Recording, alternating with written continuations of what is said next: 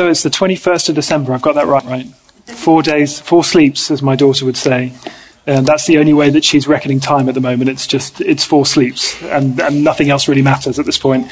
She was up quite early this morning. This is my 4-year-old daughter, and had got all of the presents out from under the tree and was looking through them to see which ones were hers. So she's and then kind of, the rattling thing. I know that you do it to see which one's yours. So this we reached the kind of culmination of Advent this week. We're at the 4th week of Advent.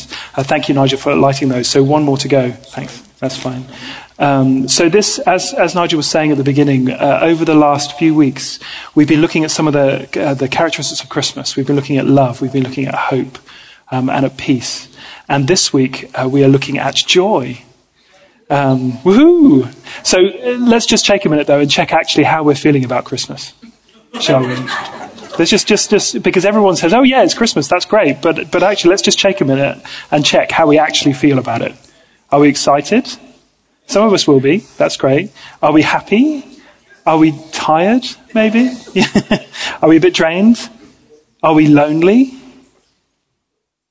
Maybe short of money? Maybe worried? Maybe stressed? Maybe panicking slightly? Maybe all of those things at once? I don't know. It can be hard to feel joyful, can't it, at this time of year sometimes?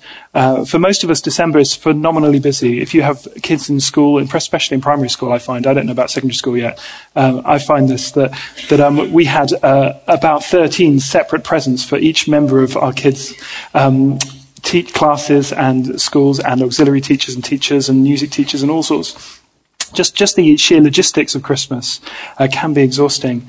Some people spend the whole month of Christmas dreading Christmas, whole month of December, and they can't wait for it to be over because it means they have to see their family, or they have to face those issues, or they have to maybe spend Christmas without somebody this year for perhaps the first time, or the second time, or the third time. So Christmas has a whole bunch of emotions for all of us, doesn't it? Some of those emotions are great and good, and that's fantastic. Some of those emotions can be hard. So how do we feel joyful at Christmas? Let me just jump to that. How do we feel happy? Is that really the secret? Is that really what it's about? Well, I haven't really thought much about joy as a thing for quite some time, and I've been researching it this week, and it turns out that there's a secret. There's a secret to joy, and it's very similar to the secret to love as well, which is awesome. Now, I think that the Oxford English Dictionary in this case has it all wrong. Okay, this is what the dictionary defines joy as.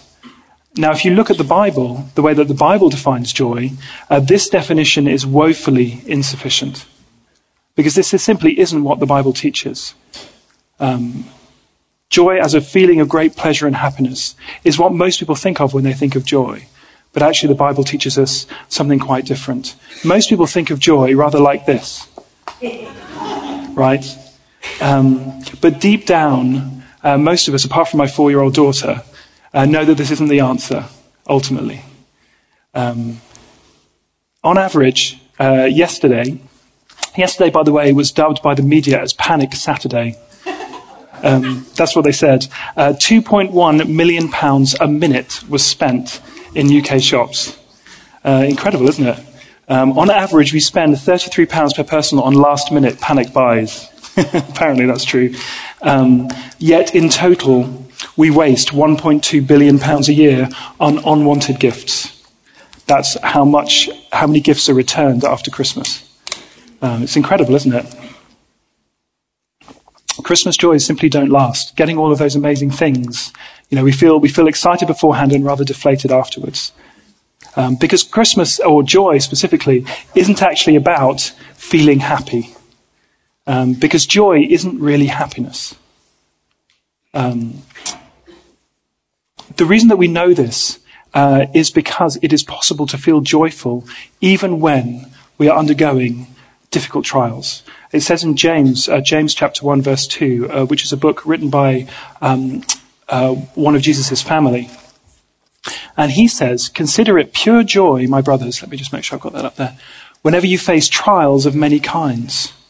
Well, this means that joy can't be about feeling great, right? It can't be that necessarily about that feeling of great happiness, because we don't feel great when we're undergoing trials. So what is joy? Is it about stuffing as many things into our lives as possible so that we can forget all the things that maybe cause us pain and grief? Well, no, it's not about that either. There are so many things that we as a society try to do to give us joy, don't we? Perhaps to cover up loneliness or to cover up pain. There's a secret, isn't there, that shopping is not going to satisfy the deep recesses of our human's heart. Devoting ourselves to our children or to other people's children is another. Obviously, it's good to love children, it's good to spend time with them, and it's good to dote on them, but it's not going to fill that deep desire in our hearts for joy, for peace, for life. Alcohol definitely doesn't do it. It makes us feel okay for a while, but not forever. Drugs doesn't do it either. Sex doesn't do it either. Pornography doesn't do it either. So pleasing ourselves is not the answer. What is the answer? What is the source of joy? Where does joy come from? The answer is, as you're probably expecting, is that it comes from God. But it's more than that. It's more than it just comes from God. It is actually part of the very essence of who God actually is. Okay, joy is the fabric it's almost the fabric of the universe. Okay, it says in the Bible that the essence of the Trinity, that's the three persons of God in one, is relationship. It's a loving, communing relationship between the Father, the Son, and the Holy Spirit. Has anyone here read The Shack, the book The Shack? Most of you have. That's an incredible picture. Now, I'm not sure I agree with everything that the way that God is portrayed in that book, but one thing that I really took away from it was this incredible loving relationship between the three persons that the guy in the book met. This just wonderful sense of community and love and mutual love and relationship. So joy is actually, its source is that. It's like a spring that gives rise to a great river throughout the whole universe. It's where it comes from. It's where the kind of all of the delight and everything that is good and pure and right in the universe comes from that relationship between the Father and the Son and the Holy Spirit. Joy comes from the Father delighting in his creation. It said Dallas Willard wrote a book called The Divine Conspiracy. How many people have actually read this book? Or at least read the first bit? It's a really amazing book, and I would recommend it to you. What he says in this very early on is, let's just have a rethink about how we see God and how we see our lives. And one of the things he says is that he reminds us that God leads a very interesting life and that he is full of joy. He is the most joyous being in the entire universe. We look at one little fish like, where are we? This one. Okay, that is a beautiful thing. Okay, just the intricacies and the complexities and the slight transparentness around the edges and just the amazing vibrant colours that exist in that one little insignificant yellow fish that's about this big. We can hardly, if we think about it, take in these creatures one at a time. But God has seas full of them. And he is constantly experiencing them. That's something that we find really hard to just even take in. If we had a sense of just an inkling of the measure of God's joy, it would completely overwhelm us. To the point where we'd be completely incapacitated. We'd probably be wobbling jellies. I don't know. So Dallas Willard says in this book, we pay a lot of money to get a tank with a few fish in like this and never tire at looking at their brilliant iridescence and marvelous forms and movements. But God has seas full of them, which he constantly enjoys. We are enraptured by a well-done movie sequence or by a few bars from an opera or lines from a poem. We treasure our great experiences for a lifetime, and we may have very few of them. But God is simply one great, inexhaustible and eternal experience of all that is good and true and beautiful and right. This is what we must think of when we hear theologians and philosophers speak of him as a perfect being. This is his life. Just continuing on with the quote. A short while ago, the Hubble Space Telescope gave us pictures of the Eagle Nebula, which is that there. showing us clouds of gases and microscopic dust reaching 6 trillion miles from top to bottom. This is actually only part of the picture. It was, unfortunately, we couldn't make it scroll, but it scrolls a long way. Okay. As I looked at these pictures, this is Dallas Willard speaking, and threw them at the past and ongoing development of the cosmos, I could not help but think of Jesus' words before he left his little band of students. In my Father's house, there are many places to live.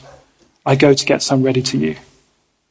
Human beings can lose themselves in card games or electric trains and think that they are fortunate. But to God, there is available, in the language of one reporter, towering clouds of gases, trillions of miles high, backlit by nuclear fires in newly forming stars. Galaxies cartwheeling into collision and sending explosive shockwaves boiling through millions of light years of time and space. These things are all before him, along with numberless unfolding rosebuds, souls, and songs, and immeasurably more of which we know absolutely nothing. This is the source of joy. This is where all of our joy comes from. It's so much more than feeling happy about getting the thing you wanted, right? There's so much more to it than that. It's an incredible thing. I'll come to that in a minute. Wow, sorry. It's just an incredible thing. I really believe that if we, and I speak to myself as much as any of us, if we could get a sense of the incredible joy and the experience of creation, just a glimpse of what our Father has, our lives would be completely transformed. All of the things that we used to worry about and care about, and all of the things that we wanted to go to for our satisfaction and for our kind of life would just pale into insignificance. All of those things that ultimately we think help us but ultimately hurt us would just pale into insignificance if we were just simply to get and understand this truth. And I speak to myself as much as any of us that I don't understand it either. And I turn to all sorts of things to make myself feel better about myself. But this is the source of joy. This is where it all comes from. Now, given that this is the fabric of the universe, Paul, in the writing of the Philippians, actually goes further and simply saying that, oh yes, you should remember this from time to time. You should remember this is where your joy comes from. This is where everything comes from. He actually commands us to remember. It's not simply a question of, oh yes, this might be a good thing to think about. Paul actually says that we are to rejoice in the Lord. Okay, so we are actually to do it. We are actually to do something to rejoice. Okay, now that's an interesting thought. What does that actually mean? What does it mean to rejoice in something? So let's have a think about that. Does it mean to simply go, yay, all the time? Probably not. Because Jesus didn't do that all the time. So there's something there, isn't there? There's something interesting to think about. Well, we're going to unpack that a little bit. So let's think first about love. Okay, this is what most people think of. One way of thinking about love. The love is a feeling. Love is how you feel. It's in love, and it's wonderful, and stars and rainbows and unicorns and all of that stuff, right? And that is a real thing that people feel, and it's a wonderful thing, ultimately. But this is actually possibly a more accurate depiction of love. Wouldn't you say? This is actually what it boils down to, day in, day out. This kind of love. Love which is selfless and actually acting for the betterment of somebody else, in this case for their comfort, I guess, or breakfast in bed or something, I don't know. Now, the Bible teaches love. It doesn't teach love as a feeling at all. It teaches love as a command, as an action. Rather like this. This is somebody loving someone else. It's not that he necessarily feels love for that person at this point. He probably doesn't. He's probably a bit frustrated and stressed about getting all of that looking that perfect. But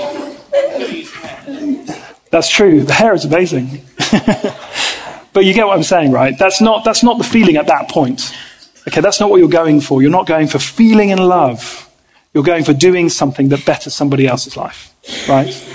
Okay, so there is a big difference between being loving and feeling in love. It's an action, it's not a feeling. Now, the same thing, this is the thing that I've kind of was a bit of a revelation to me this week, is the same thing is true of joy. The same thing is true of joy. Joy actually in the Bible is taught as an action. as something that is a gift given to us by the Holy Spirit so that we can do it, and something that we can do. Being joyful is something that we can actually do and actively practice. It's not just something that we do when we feel like it. In just the same way that we don't love people when we feel like it. Because if that was the case, I don't think I would ever love anyone, to be honest, so often. Do you know what I mean? It's like you don't always feel like being loving, do you? In the same way, you don't always feel like being joyful. You don't always feel happy. But joy is something that you can practice. It's something we can do. That is incredibly releasing. Because it means that we don't have to worry about how we're feeling all the time. All the time.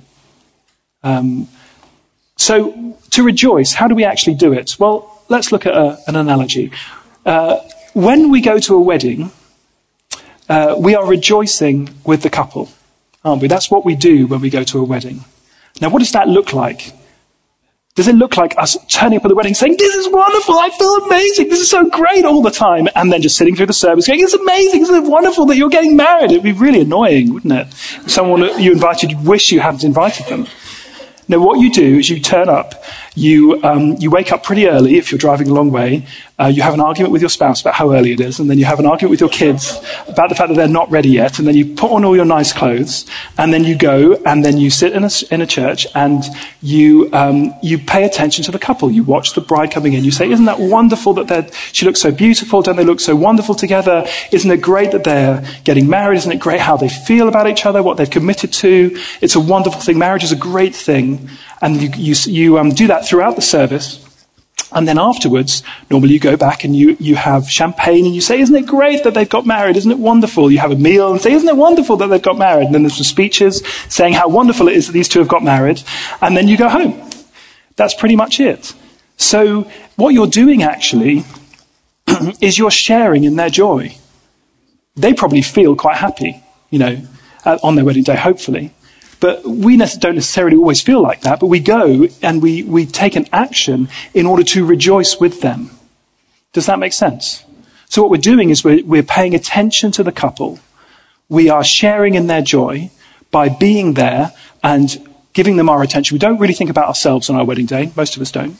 Oh, sorry, not ourselves on our wedding day, on ourselves on somebody else's wedding day. It's all about the couple. It's all about the couple and the commitment they've made to each other before God. So in the same way, to rejoice with God, what does that mean?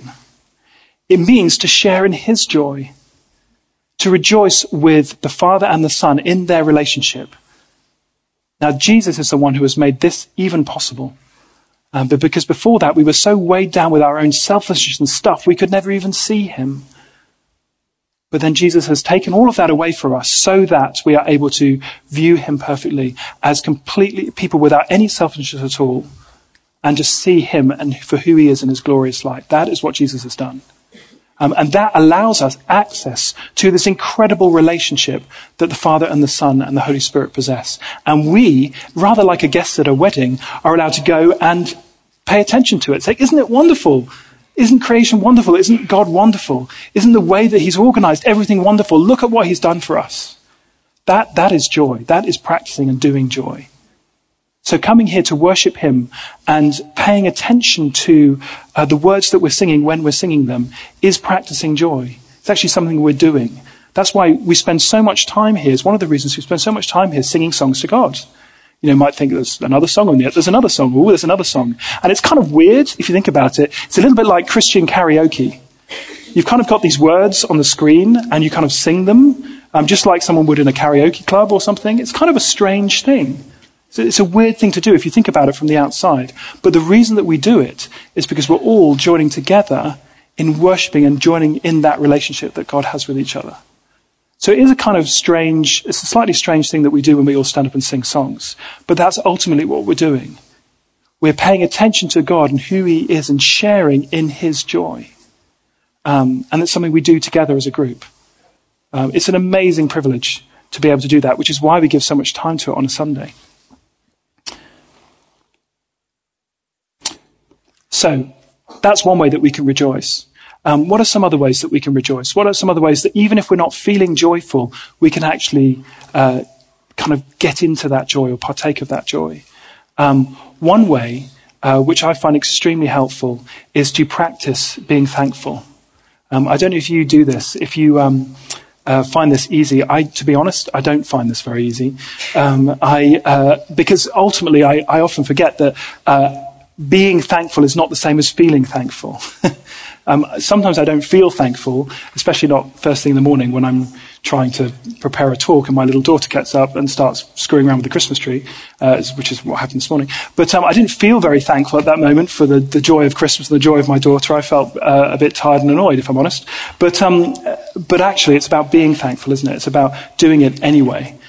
Jesus knew this when he talked about when he was thankful. I can't really see that emphasis there, but when he in Luke was talking to his disciples, at one point he just broke out into prayer and he said, Jesus was filled with joy of the Holy Spirit. He said, "Oh Father, Lord of heaven and earth, thank you for hiding these things, these secrets of the world from those who think themselves wise and clever, and for revealing them to the childlike."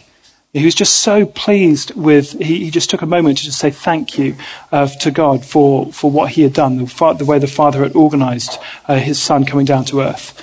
And now, when we feel joyful, it overflows into thankfulness. But the great thing about being thankful is it's the other way around too. When we are thankful, our hearts start to fill with joy. Should we practice that for a minute? It's worth doing. Why don't you just spend just a minute or two thinking about something that you are thankful for? Just one thing. It can be anything. It might take some people a little bit longer than others, depending on how their morning has gone. But yeah, have a think about what you're thankful for, one thing that you're thankful for. Would anyone like to share just one thing? Just call it out. Anything that you're thankful for. Thankful for salvation. Fantastic. Anyone else? Thankful for your job. Health. Family. Children. Nature programs. Now we're getting to it. Life itself. Chocolate. I'm with you. I'm with you in your thanks for that. What was that, sorry? Friends. Yes. Yay! Thank you that we have food to eat. Anyone else?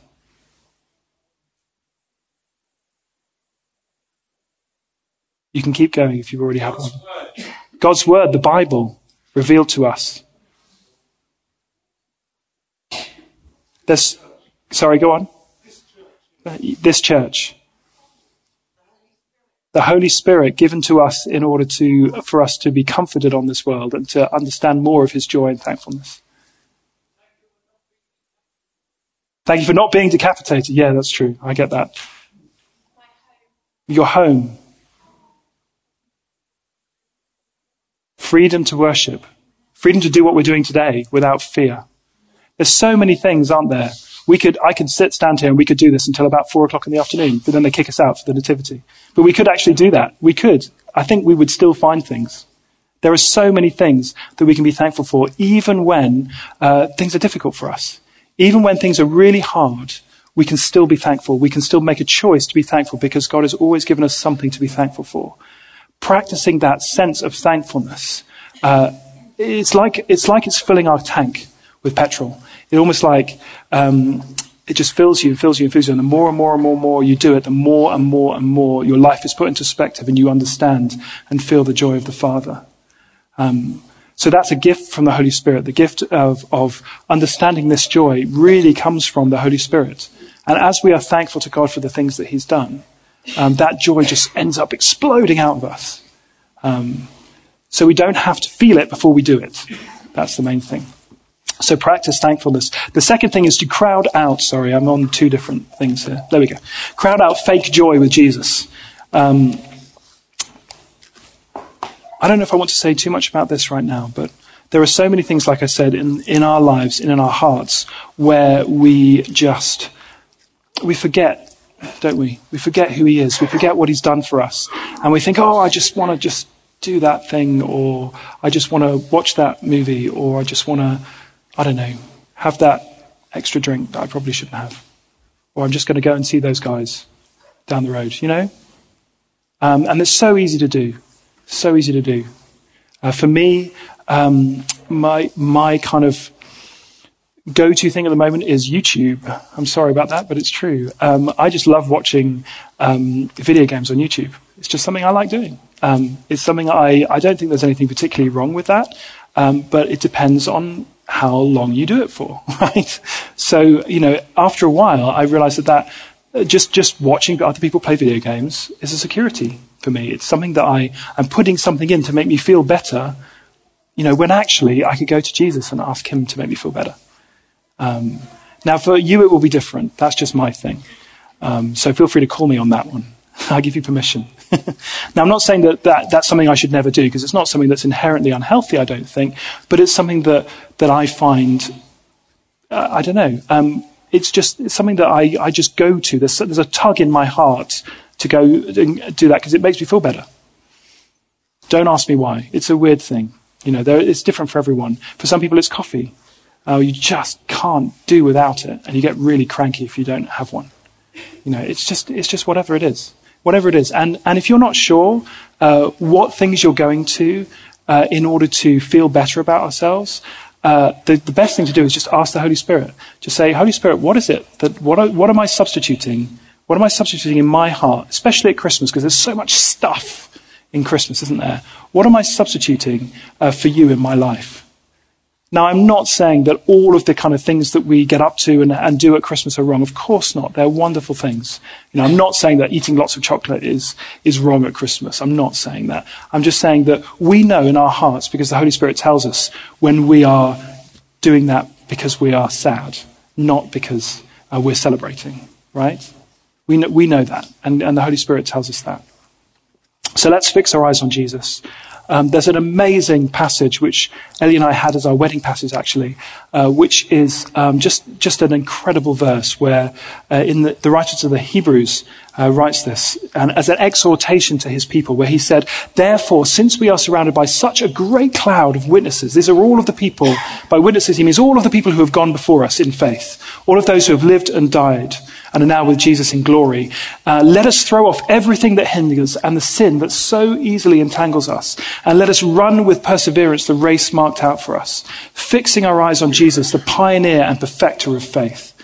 For the joy set before him, he endured the cross." We're going to talk about that in a minute. Fixing our eyes on Jesus. We have a little thing at my house when I was growing up, a little placard saying, "Fix your eyes on Jesus," from this passage. And I think it was my mum or dad, stuck it on the front of our television, which is a great place to have it.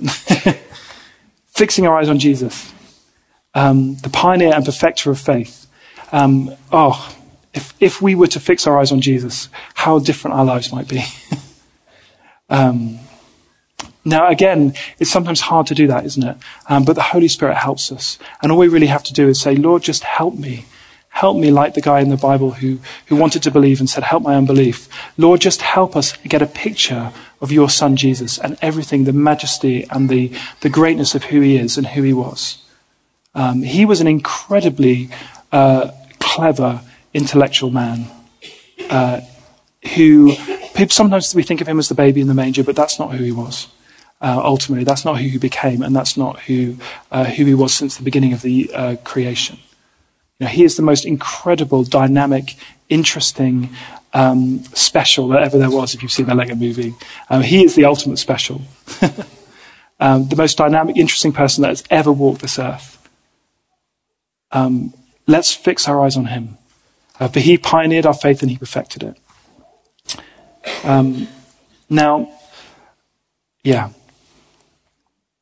Let's remember also that he's going to prepare rooms for us. I want one in the Eagle Nebula, personally. That would be awesome.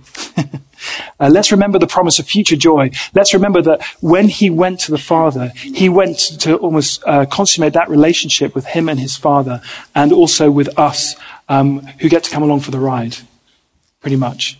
Let's remember the promise of the future that we hold in Jesus. Sometimes for us, it can feel a little bit like this. Joy can seem a little bit out of reach, can't it? A little bit elusive, almost like we aren't built for joy. Do you know what I mean? For some, to be honest, circumstances mean a really hard time. And it's very glib of me to stand up here and say, be joyful, when you're probably feeling 1,000 miles from that. But ultimately, that's the command of the Bible, because it is for our own good that we are joyful, that we practice joy, that we remember who he is and what he's done, because it will change our lives and change our hearts. So for the joy set before him, Jesus endured the cross. For the joy that is in heaven that awaits us also, Jesus went through the cross. That's what the writer of the Hebrews says. That was an incredibly difficult, painful experience that is completely unfathomable to us as to how difficult that was for us. The fact that Jesus had to suffer and die and endure separation from his Father in order that we may join in and share in this relationship with him. But it says the reason that he did that was for the joy that was set before him. If that experience for him was difficult and devastatingly hard, how much greater then must the joy that is set before him and us be to make that worth it? Does that make sense? That joy must just be unspeakable. And that is what is awaiting us. That is what he went to prepare for us. Now, if we remember that, if compared to that kind of glory and that majesty and that wonder, our kind of fake little plastic joy, my overdoing the YouTube videos, just kind of becomes whatever, right? That's the only real way to stop doing that. Just remember who he is. And all of that stuff just kind of goes, you know. If we try and be good, we will never be good. But if we try and be God's, then goodness just comes. I'm just going to show you a little clip. Guys, if you've got the video running, that would be great. This is something that Nigel alluded to last week. He spoke about the Vicar of Baghdad coming to Trent. If you just hold it for just a sec, guys, and I'll introduce this guy. The Vicar of Baghdad was in Trent Vineyard a couple of weeks ago. Nigel recommended that we go and look at the video, so I went to look at the video. It's really good. I really recommend you watch the whole video. He's a really interesting guy. He suffers from multiple sclerosis, so his speech is a little slurred, and he can't really stand for very long, but he is an incredibly interesting man. In case you don't know who he is the vicar of a church just outside the Green Zone in Baghdad. So he has in his congregation people who have gone to various different who have come from or also going back to cities that are under the control of IS or ISIS. And he, in this clip, which I won't show all of it, tells some incredibly harrowing stories about some of the things that have gone on there. He has seen great suffering in his people. And he has also put himself in a really dangerous situation a number of times when he's gone to visit these cities. As a Westerner, that's an extremely dangerous thing to do, to go and comfort the believers there. So he has seen his share of suffering, grief, and death. But listen to what he has to say about his life. Can you guys run that video? Lord, why is it that I am so happy? Why is it that I am so glad? Why am I so full of the love of Jesus? When I look at myself, yes, I might have problems. I might suffer from MS. I might be surrounded by my people being persecuted. But I can honestly say I'm the happiest person I've ever met. And I did meet me once. I met me. I'm so happy, so full of joy, apart from on one occasion when I got lost trying to get here this morning. For a moment I thought, oh dear, my joy is going. What am I going to do, Lord? All of you know what it's like to have hard days. All of us have had difficulties. But all of us can know that the suffering of this present world isn't worthy to be compared to the glory that is to come.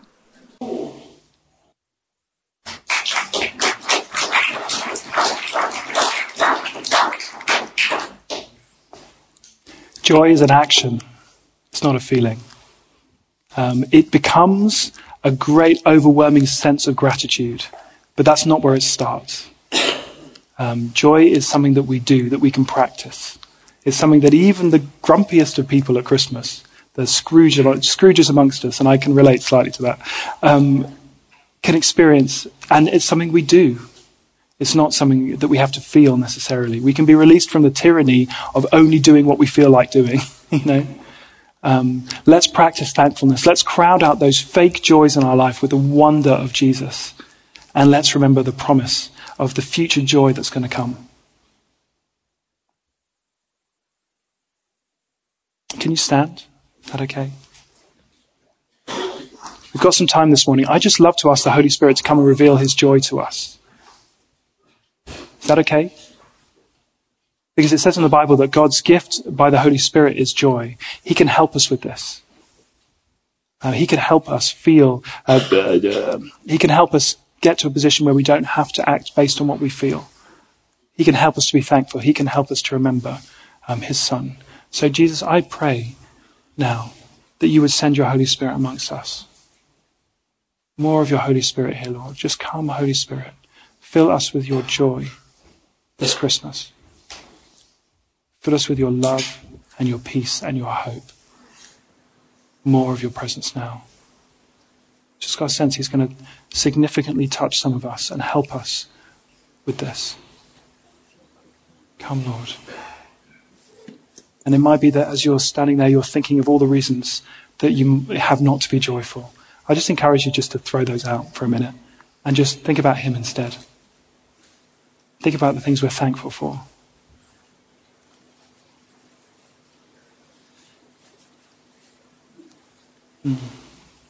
A number of other people are thinking of things that they have done or things that they continue to do that they don't know how to stop, that they know are robbing them of joy.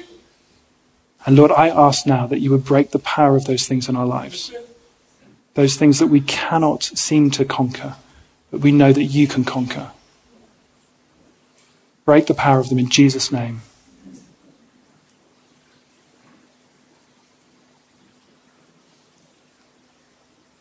More of your Spirit, Lord.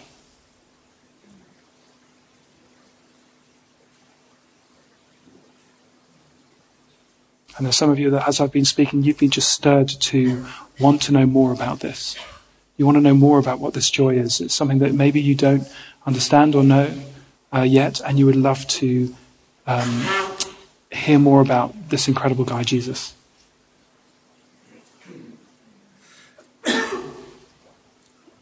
And if that's you, I'd encourage you to pray this prayer as I pray it. Lord Jesus, I thank you for what you did on the cross. I thank you that you died in order that I might be set free from myself and all of the things that I have done that I know are not of you. And I pray that you would now bring me into your relationship with you. I pray, Lord, that you would fill me with your Holy Spirit, the giver of life, the part of you that gives life and is with us today. Fill me with that, Lord, and help me with this. As I get to know more about you, I want to know more about you. Jesus, Jesus. Amen.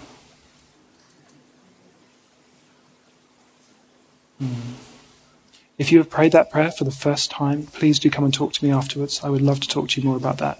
Or talk to Nigel, who is leading the service, or Joe down at the front. We would love to hear more about that from you. But let's just continue to receive God's joy and his blessing. I know there's more.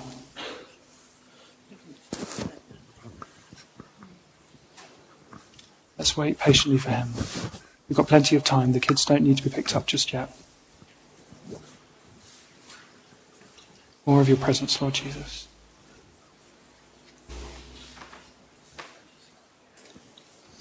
Chris was saying how, in the same way that love is an action, not just a feeling, joy is an action, not a feeling. And for some of us, It may be that we need to make an action, take an active step, rather than just waiting for a feeling to come. And so, if you know that your circumstances are such that you do not feel joyful in one or more areas of your life, but you want to make an active step in kind of just stepping out and saying, no, I don't feel this, but I will try and embrace your joy, Lord. Then we'd love to make that opportunity for you to do that. There's nothing special or magic about coming down to the front, but it could be just that the symbolism of doing that might be something that would be really helpful. And so if you want to do that, we would love to pray with you or just stand with you. We would love to pray to bless you. We would love to pray for God's Spirit to be with you. And we've got people here who would love to do that. So if that's something that would be helpful, or if you sense that the Lord that's kind of reflects where your heart is, then maybe you could come and do that. We have plenty of time and we have plenty of space. Can I also invite the band to come, and they're going to lead us in a song or two in a minute. But if you would like to take a step and just acknowledge that, despite whatever circumstances, and by the way, you don't need to come and necessarily tell us all the circumstances, but if you'd like to take that step, we'd love to pray with you. We'd love to stand with you.